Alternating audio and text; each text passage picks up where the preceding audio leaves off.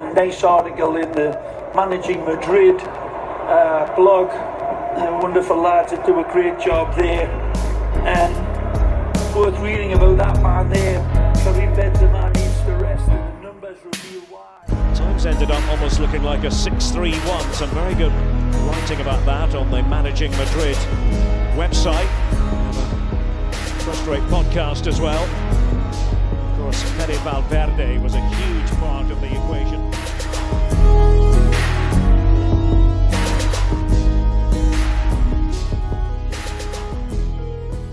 Hello and welcome to a Sunday edition of the Managing Madrid podcast. I'm your host, Kiyan Sobhani. I'm joined by Matt Wiltsey today on an earlier edition of the podcast because Real Madrid played at 2 p.m.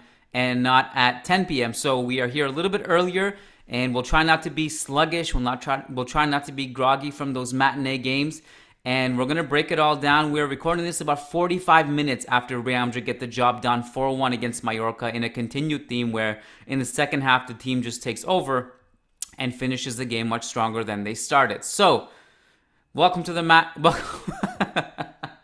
So far, bad start for the idea of not starting sluggish. Welcome to the Matt. How you doing? Matt? Welcome to the podcast. Doing well, yeah.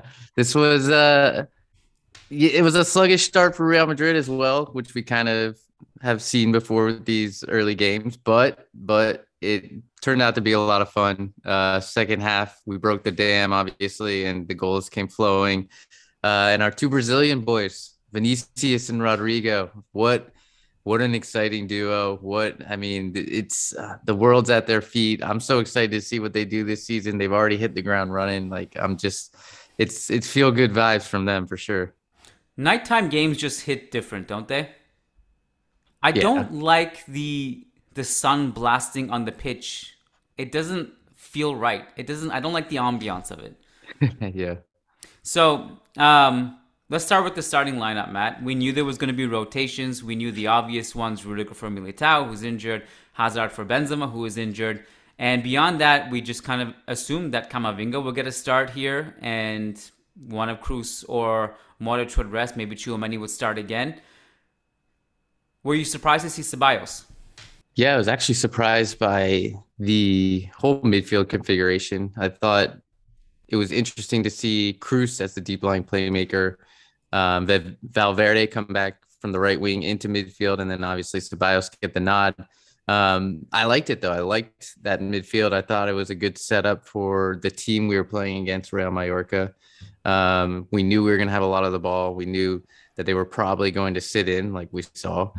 And so to have those guys and kind of those technicians in midfield, I thought could work. Obviously, there's always a risk in transition, but we really didn't get burned in transition. The only time we got burned was off the set piece.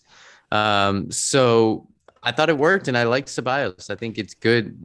We know he's the sixth midfielder on the team, but he's an important midfielder.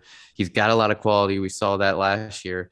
And so good on Ancelotti to finally get him the minutes, find a game where he could start. And this is one of the perfect opportunities. And I think Ceballos really played well. Honestly, this might be a hot take, but I could see him being a dark horse candidate for the Spain squad. Maybe Luis Enrique decides, you're getting enough minutes at Real Madrid. I've liked what I've seen. Like maybe you get a role. I support the decision. First of all, I'd ask you, when was the last time Ceballos played for Real Madrid and played poorly? Seriously, good question. He really hasn't been reliable the whole time he's played. Yeah. I really liked his performance today. The fight and energy. So, we always talked about losing Isco, and obviously you don't have the best version of Isco anymore to lose that version of Isco that you remember in 16-17. But he reminded me a bit of Isco today in the sense that his role was pretty fluid. He would come over to the right quite a bit. Fede would sometimes go to the left side of midfield, and he would roam around. He would pass, he would move. He would pass, he would move. Pass, move, pass, move. He was very involved. He's very active, a lot of energy, and fights through everything. 50-50 challenges. He comes away with the ball cleanly, and all of those. Had some really nice touches in this game. The energy was there. I thought he was really good. Matt, back to maybe some of the starting lineup things, and maybe just going back to some of the preview stuff we did on the podcast, some games you do a whole scouting report and the game starts and the game finishes and it didn't matter what you scouted because it's just totally different than what you scouted. Like this happens a lot in the Champions League, for example. Like you scout a big opponent and the game goes nothing like you predicted it would go. This one was pretty easy to predict, and I think it went right to a T, to a science. When Jose and I did the preview podcast, we discussed this will be Mallorca is not a team that has a lot of creative midfielders, if any. They rely on Canyon Lee to bind things in transition. They will go into a deep block. Maffeo and Jaime Costa at the wingback positions. They'll have a lot of coverage and help to contain Vinicius and Rodrigo and whoever's on the wings. And they'll try to hit you on the counter. And primarily what they'll try to do is try to take advantage of Muriki's height and aerial ability. No player has won more aerials in the league than Muriki has this season. You and I, Matt, got a glimpse of Muriki for the first time last season when we were covering Cuba with Mallorca. They had just signed Muriki from Lazio, and he was kind of a failed stint at Lazio from what I understand. Looking at the numbers, I didn't watch him there, but he comes to Mallorca, and all of a sudden they have this aerial threat to work with, and he can get on the end of basically anything. So to hit him in set pieces and corners was basically the game plan, and they did it. They defended well. They took the lead to that exact same route, see if they could get a result, the Bernabeu that way. They almost snuck it through, but they obviously couldn't sustain it. And as you said, Matt, the problem is for them, Real Madrid just always grow stronger in the second half. They make subs, they wear you down, and then they take over. I'm curious to know what you think of the defensive sequence on the Muriqi goal. Because to me, when I was looking at that, I would have just put Rudiger to man mark him. He's like the only threat in the box. And you can't really have like Mendy and Cruz just kind of loosely marking him at the far post. That just smells disaster. Yeah, I'm surprised it wasn't Rudiger who marked him. Especially like you said, there really wasn't any other aerial threats. He's the big aerial threat. So then the other thing too from that goal is like, I didn't think it was even a foul in the first place. If you remember, this is the play where Fede Valverde like hounds Maffeo, comes sprinting out of nowhere. And he does dive in and make the slide tackle, but he doesn't touch Maffeo. Maffeo jumped over the tackle and like he fell 3 seconds delayed. It was just a weird play, and I didn't think it should have been a foul. But at the same point, I guess you could argue with and say, Fede, hey, did you really need to dive in there? You had him. Like, I don't think he needed to go for the slide tackle. He got a yellow for it too. So either way, it was just a weird play it originated from, and then after that, it was just poor marking. So what I noticed about Fede in that play and was that there was one replay that showed where Fede starts from. He's on basically the opposite end of the field, high up the pitch, and he sprints diagonally across the field deep and comes over to the left side and tackles Maffeo. And so while it was, maybe I think the foul itself or the attempted tackle was probably bad, the effort was actually really impressive to get there. And now this kind of takes us into discussion about Fede in this game. Plays as a right central midfielder where we all think his best position is. What I like about him in this role, Matt, is that he can do all of the things that he does on the right wing from that position. He can carry the ball forward. He can combine with the wing backs. He can still help defensively on that position. He can carry the ball forward like 40 yards on the way he did in that insane goal. He can still break lines. He can move into the right half space. He still leaves his mark there. So talking about Fede's positioning in this game on the right wing, makes sense to just put him there. That's his best role. You mean the middle? Yeah, right center midfielder. Yeah. And obviously, given the options we have, it's tough to fit him in, but that is his best position. He says it time and time again. Every time he's interviewed and asked about it, he always stresses that the midfield is his position.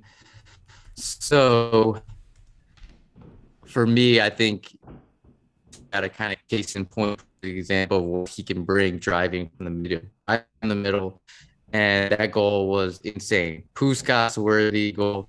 goal this season were just unbelievable from Fede Valverde, and I want to see more of it. I want to see more of it. We know he can do that. He's got the shot on him. It feels like they're finally going in now. So just keep doing it, Fede. Keep doing it. With his left. Like so that's the kind of goal you see scored in FIFA. Like carrying the ball, beating a couple of defenders, cutting in, and I wasn't sure what he was going to do. I just thought because he had options. I think Vinicius was to his left. I think he was mildly open or at least an option. And I thought maybe because he's been shooting so much and long distance shooting has been kind of as a last resort in this game where we couldn't break through on so many occasions, so we started to sling it from distance, which I don't hate, but it seemed like a bit of a last resort. I thought maybe because he wasn't shooting as well, or at least hitting the mark this season, coming close but not hitting the mark. I thought he might pass it, but he just slings it with his left foot, and it was an unbelievable goal. Top corner, the way it's just kind of spinning and going top left, it's an unbelievable finish. Regarding breaking down Mallorca's low block, Matt, is there anything that you feel we could have done better to do that in the first half?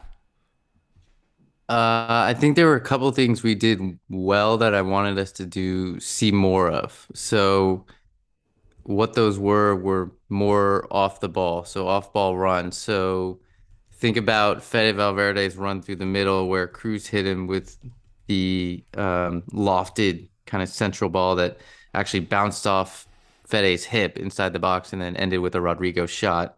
Then you had late in the first half, Danny Ceballos makes that run inside the box, picks the ball up, one times it back to, I think it was Fede, who had the shot. And so it was those types of runs. So late arriving second man runs from midfield. I think those are amazing at breaking down a deep block. So if we could have seen more of that, that would have made a difference. And then just finding Rodrigo more because I felt like he was making fantastic off-ball runs the whole game. I was just watching him kind of off screen, off the ball, and he was just constantly buzzing about that off the back line, like looking to make runs in and out. And there were a lot of times he just didn't see it. He didn't get it, or the team was like doing little intricate passes, little triangles, and maybe that ball was on. And if somebody just picked their head up and played it, he would have been in. So I think just having the recognition of what your attackers are doing in front of you, if they're making those off ball runs, and then the late arriving runs, the second man runs from midfield, if you can do two of those things a little bit more, I think we would have had more success in the first half. These are the games I think you also miss. I mean, you miss Benzema every game, so please take that revolutionary analysis for what it's worth. You want Benzema on the field at all times, but I think in games like this also when you need some intricate movement and link-up play and also the target in the box, like someone who can actually be a presence in the box, you miss him in those games like that. And Hazard's link-up, we're going to talk about Hazard's performance and stuff, but he can't bring that side of things that Benzema brings to the table. Obviously, in years past, Zidane would just break in case of emergency card, Ramos and Casemiro flying into the box and providing numbers for us to cross into. So, with respect to Hazard, a little bit of a come down from his Celtic performance. What were your thoughts on that? Definite come down. I thought Hazard, like he dropped deep. He looked to link up, and he wanted to kind of be the one guy that, at least when we were doing our quick, intricate passes in tight triangles, he would try and turn and maybe play a little bit more vertical than others, which I liked. But just, I think he just failed to make an impact. He failed to really put his stamp on the game. And sometimes it just felt like he almost got in the way of Vinicius and Rodrigo even. And so there was nobody. I felt tempted during the first half to say, are we better off with maybe even like a Mariano in there, somebody who would at least make runs off the back line, and try and get in behind, because that's something Hazard's never going to do, is try and get in behind. At least at this point in his career, he's just not going to, he doesn't have the speed to do it. And so I actually really liked what Ancelotti ended up doing at the end of the match and just basically playing with Vinicius and Rodrigo up front. Maybe that's an alternative solution. But yeah, I was disappointed in Hazard. I don't know how you feel.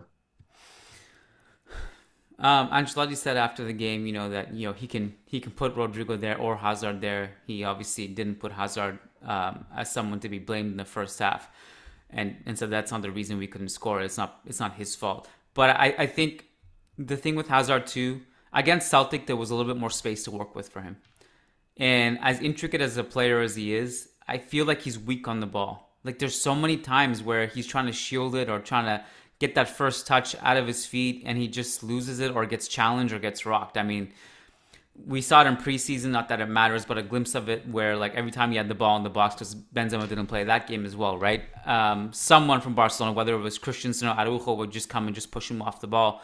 And in today's game, I thought it was pretty easy for Mallorca to just come over and basically just go in for a 50-50 challenge and dispossess him. And I think he's just a little bit too weak on the ball at this stage of his career when there's that much congestion in to work with.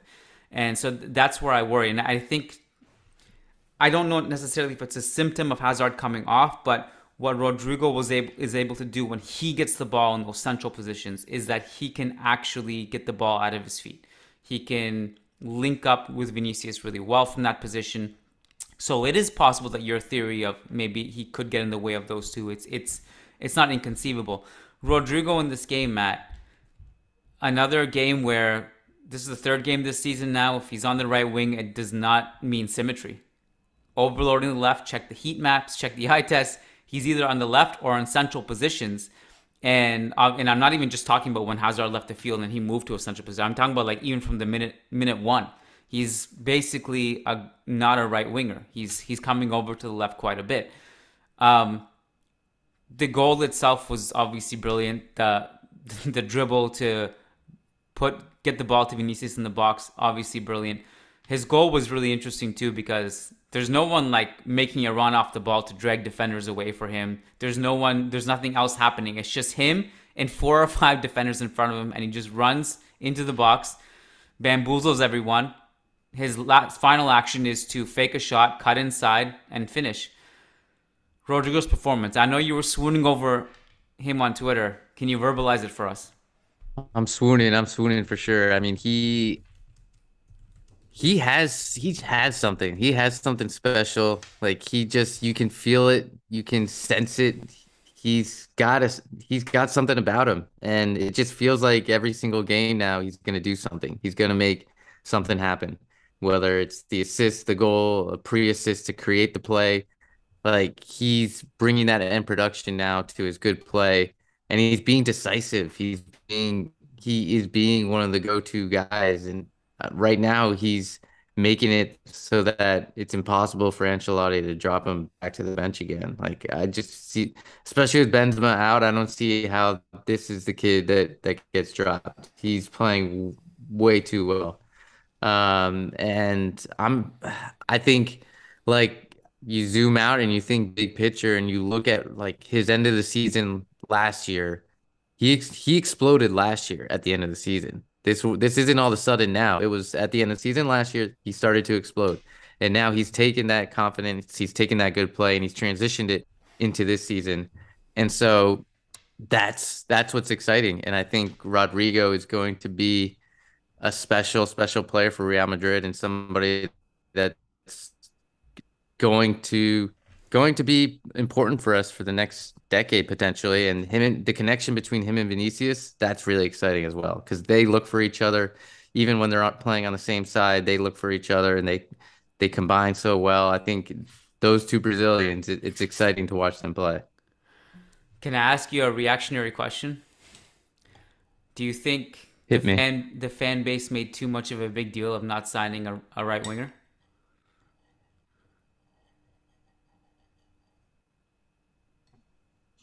Probably. So far, we look fine. It's early days, obviously, and we keep saying on this podcast we're living the highs right now, 7 wins from 7, but there will be lows.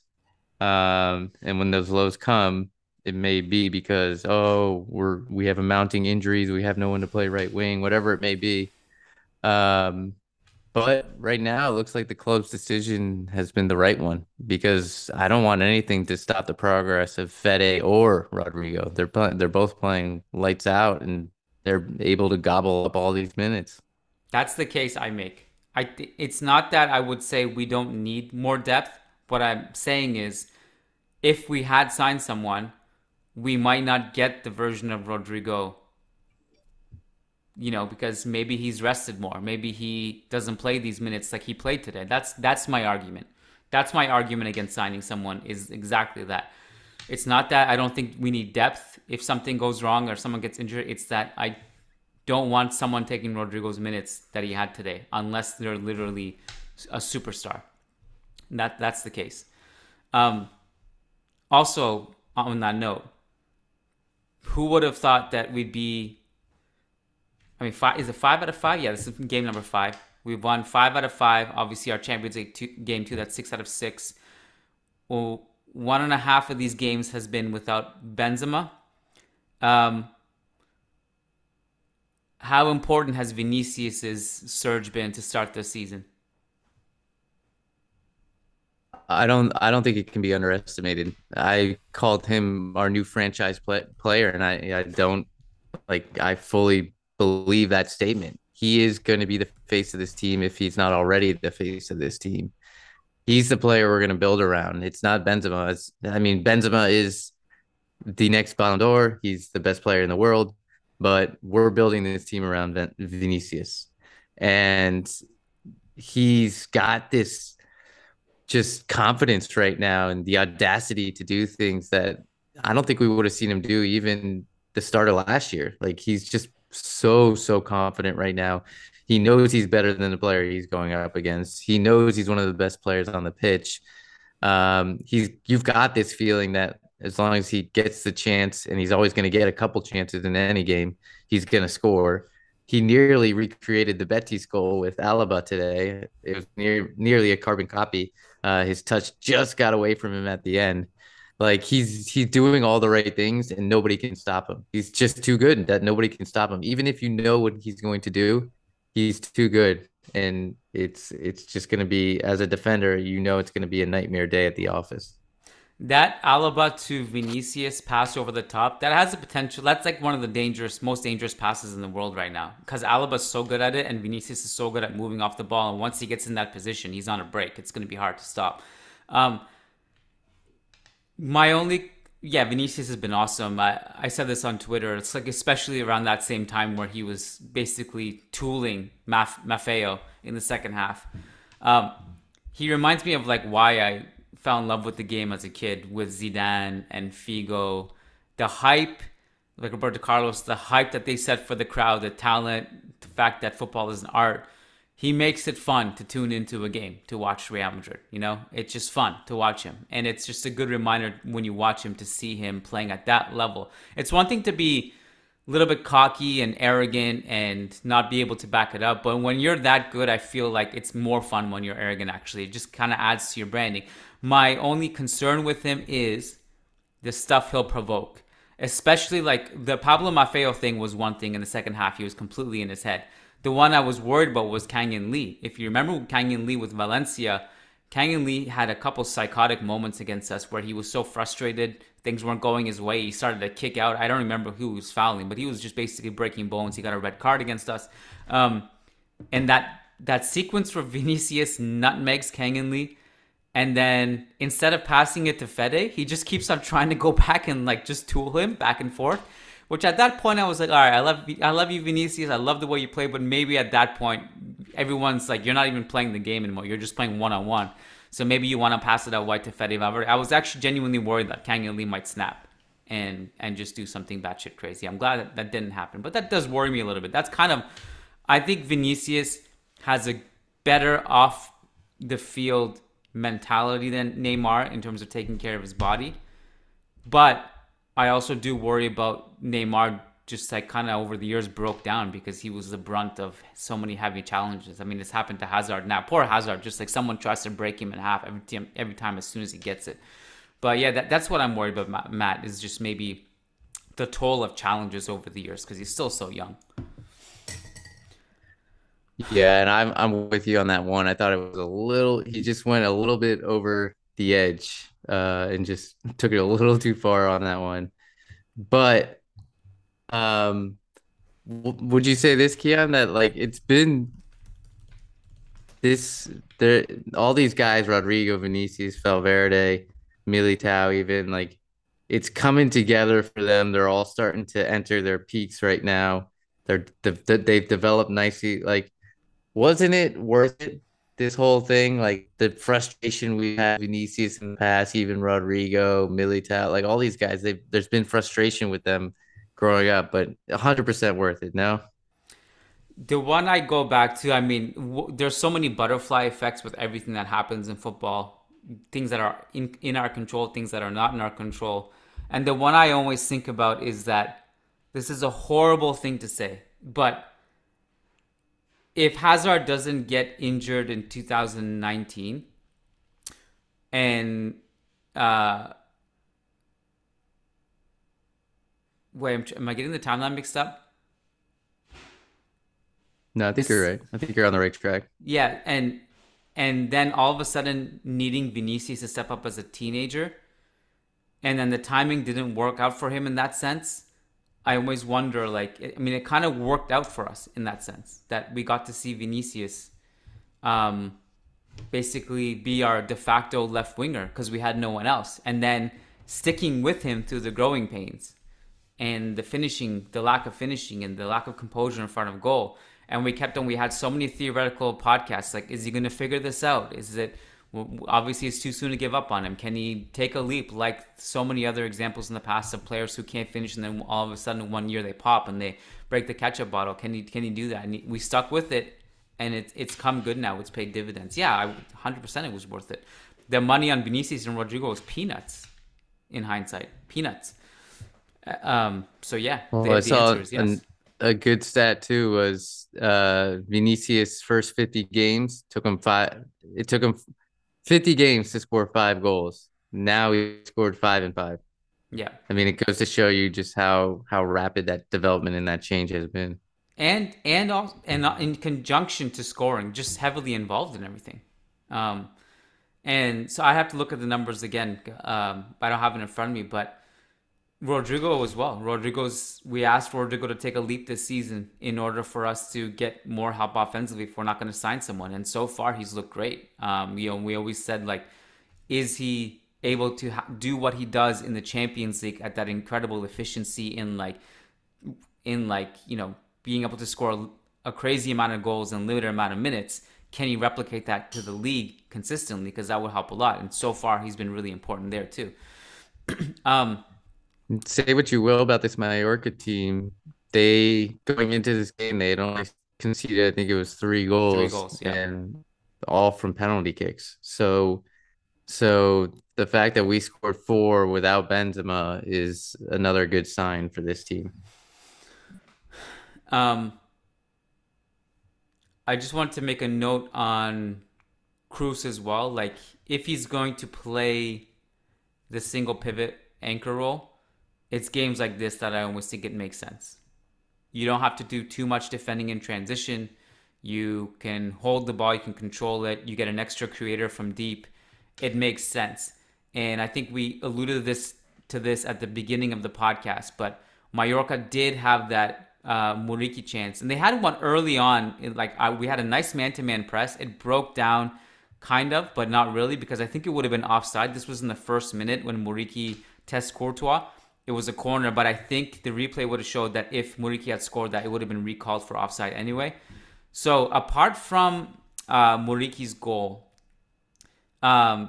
this is also, I guess, ties into what we said about Kroos.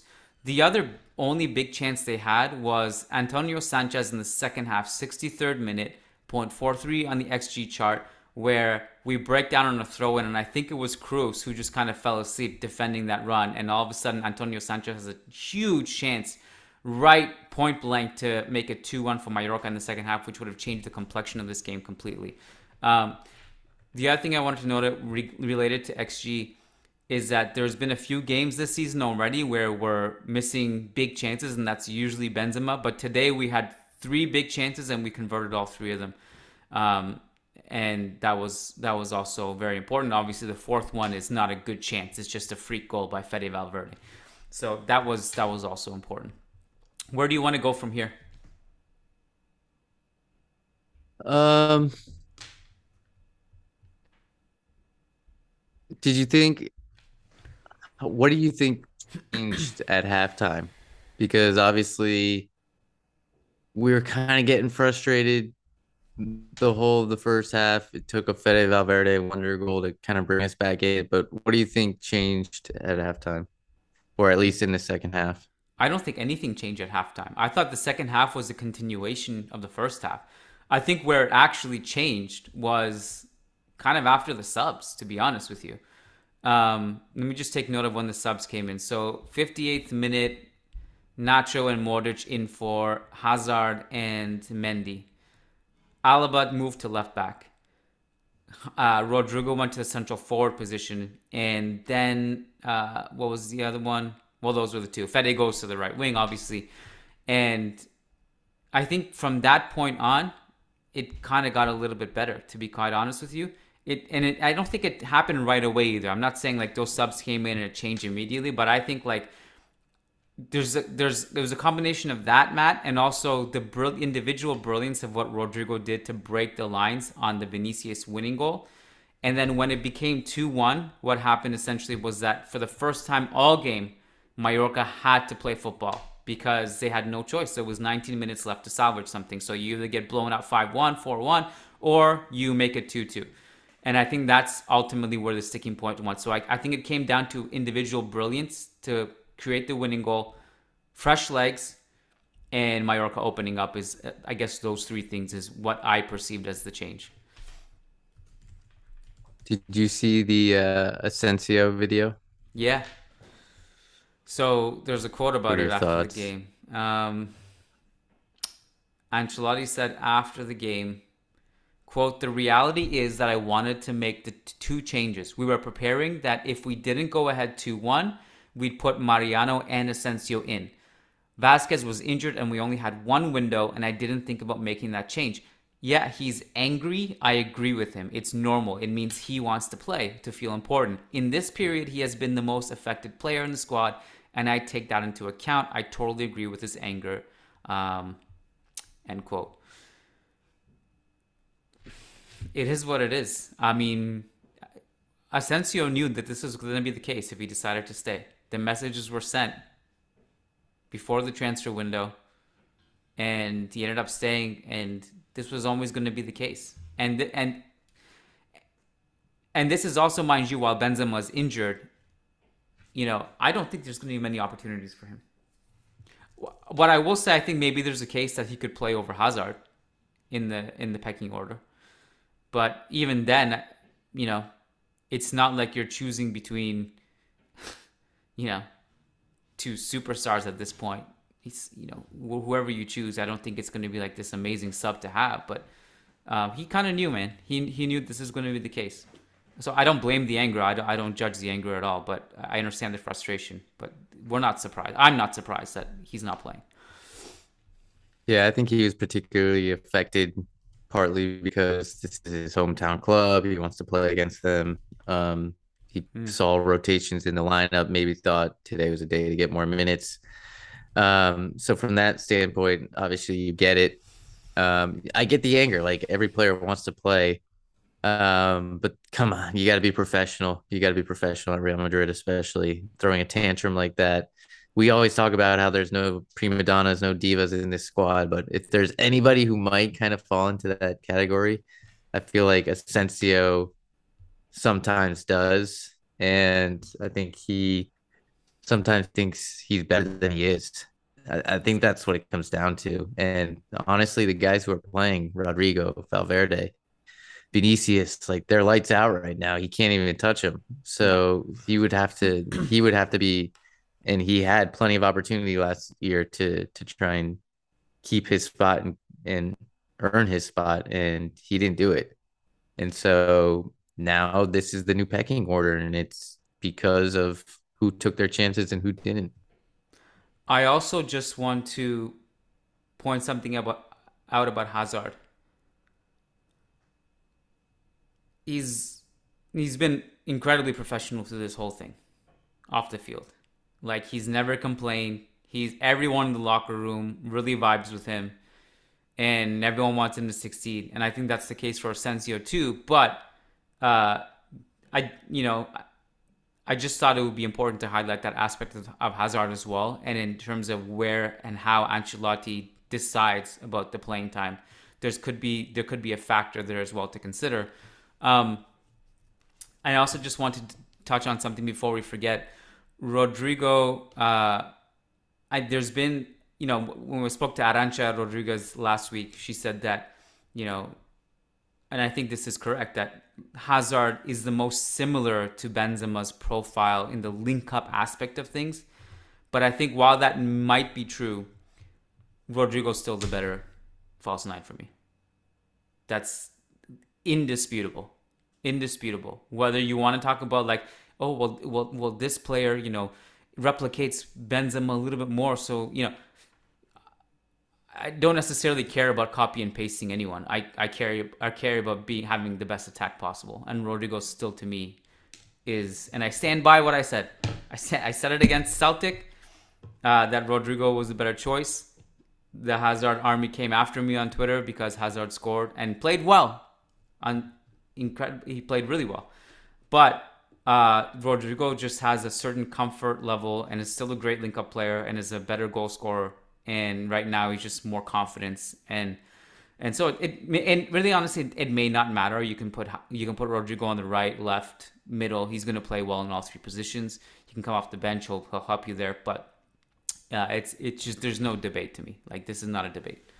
Yeah, Kian, I think at the end of the day, a coach has to find a way to get his best 11 players on the pitch. Yeah.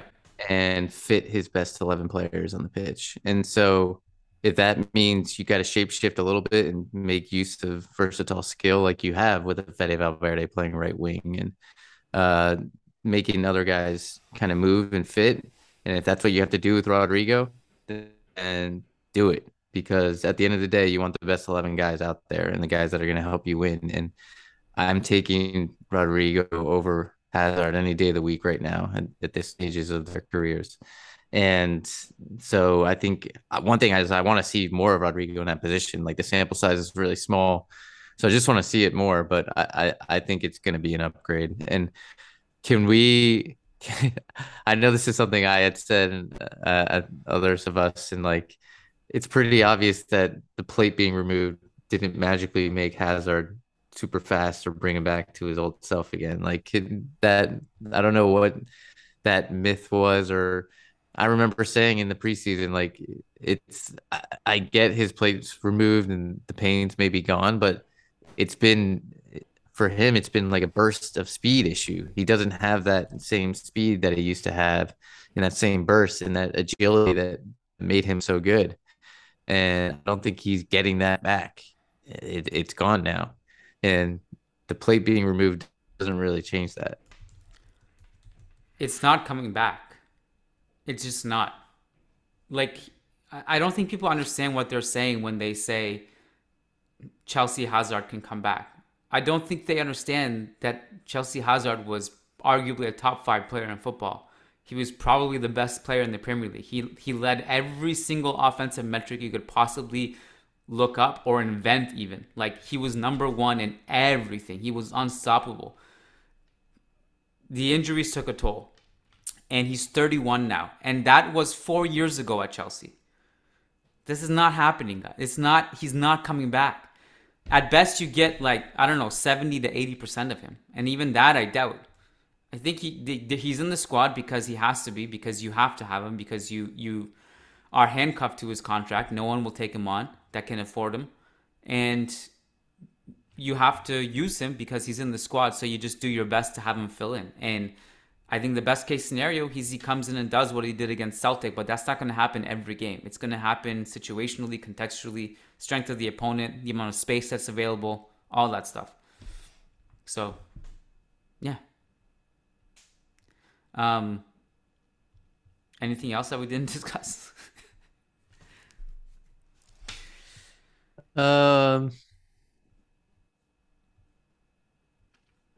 I guess substitutions besides like the Modric and the Nacho ones, you had Camavinga and Carvajal late on. Carvajal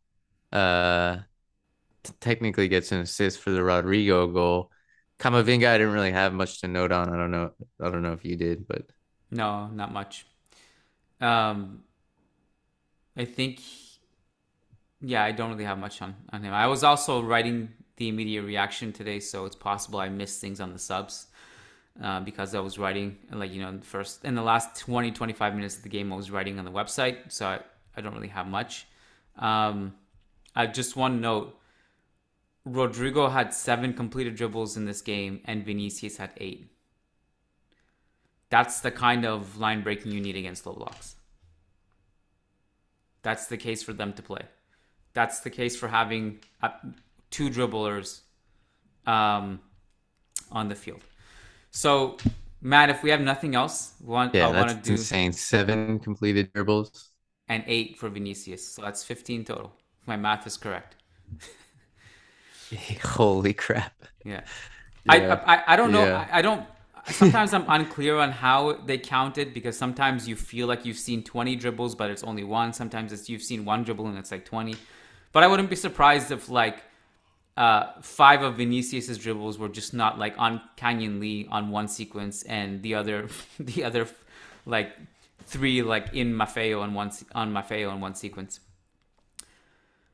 So we're gonna do patron shout outs before we wrap it here. I also just want to point everyone's attention to the website on managingmadrid.com. I had, in case you missed it, a interview with a Real Madrid legend, Uli Stelike, who is one of the best midfielders in club history.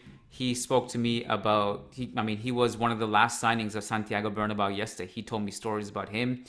Camacho, Juanito, Vicente del Bosque, who was his midfield partner, some politics around the 1981 European Cup final, some lingering beef with Roberto Carlos, and other stuff that I'm probably not remembering. So that's on managingmadrid.com right now, in addition to all the post-game coverage. We also wanted to give love to our patrons over on patreon.com/managingmadrid. There's so many of you in there now. We're appreciative of every single one of you. You guys get access to bonus shows like Champions League post-game shows live on Zoom, mailbags, loan trackers, all that stuff that are exclusive only for patrons. And want to give a specific shout out to our $10 plus patrons as follows. By the way, I think, we have Leipzig coming up on Wednesday. I had to figure out how to do that on Zoom because I'll be at that game. So maybe Ewan and I will collaborate. But again, patreon.com/managingmadrid for access to those Champions League post-game shows. So shout out to our $10 plus patrons who not only get guaranteed responses to their questions, but also get a specific shout out on the podcast. So shout out to Brandon Alvarez, Willie Reed, Will Sousa, Way Paring, Wamik Jamal, Tyler Simon, Tyler Dixon, Tobias Arroyo Botcher, Tarek Goktas, Talib Salhab, Tahmid Kalam, Sushank Damala, Sujaiwani, Sumanchu Singh, Sherry Soriol, Sheikh Hatiri, Shamil Shabazz Sharapov, Sergio Arispe, Santos Solorzano, Samuli Justin, Samer Z, Said Mahad, Sai Mohan, Sasib Kumar, Rodrigo Balmaceda, Rishi D, Phoenix, Peter Powell, Paulo Fierro, Patrick Diafati, Oscar Barrera, Nico Laxo, Nicolas Zapatero Zubiare, Nicholas Moeller, Nick Ribeiro, Mowgli, MJ Diego, Nelson Masariego, Michael Zinberg, Marin Myrtle, Matthew Atkins, Martin Ridman, Magnus Lex, Logan Stahl, Leon Savernakis, Kunal Tilakar, Crystal Glass, Kevin Rivera, Jose Cruz, John Fernandez, Jeff Thurston, Jason Fitz, Ian Marley, Graham Gerard, Gary Cohood, Frederick Rantakiro, Frederick Suntros, Faisal Hamdan, S.A. Davisito, Eloy Enriquez, Edward Sossman, Daniel Williams, Con P, Christian Toff, Christian Acosta, Charles Williams, Brendan Powers, Brandon Stevens, Ashik Bashar, Armand Gashi, Armando L, Anton Rudenko, Anirudh Singh, Ananya Kumar, Alex Thyberg, Al Azaz Hussein, Adrian Rios, Adar Zalukovic, Adam Dorsey, Bella Chow, Varun, Ramtin Maghrur, Fabio Moreno, and Daniel Smith. Thank you guys so much. Also, shout out to Rob Palmer, who gave us a shout out on ESPN on the broadcast tonight. You are a legend. Thank you so much for doing that. Appreciate the love and for tuning in, Rob. And thank you, Matt. Thanks everyone. We'll catch you tomorrow. I think Lucas and I will record a podcast. So thank you guys. Take care. Awesome. Thanks again.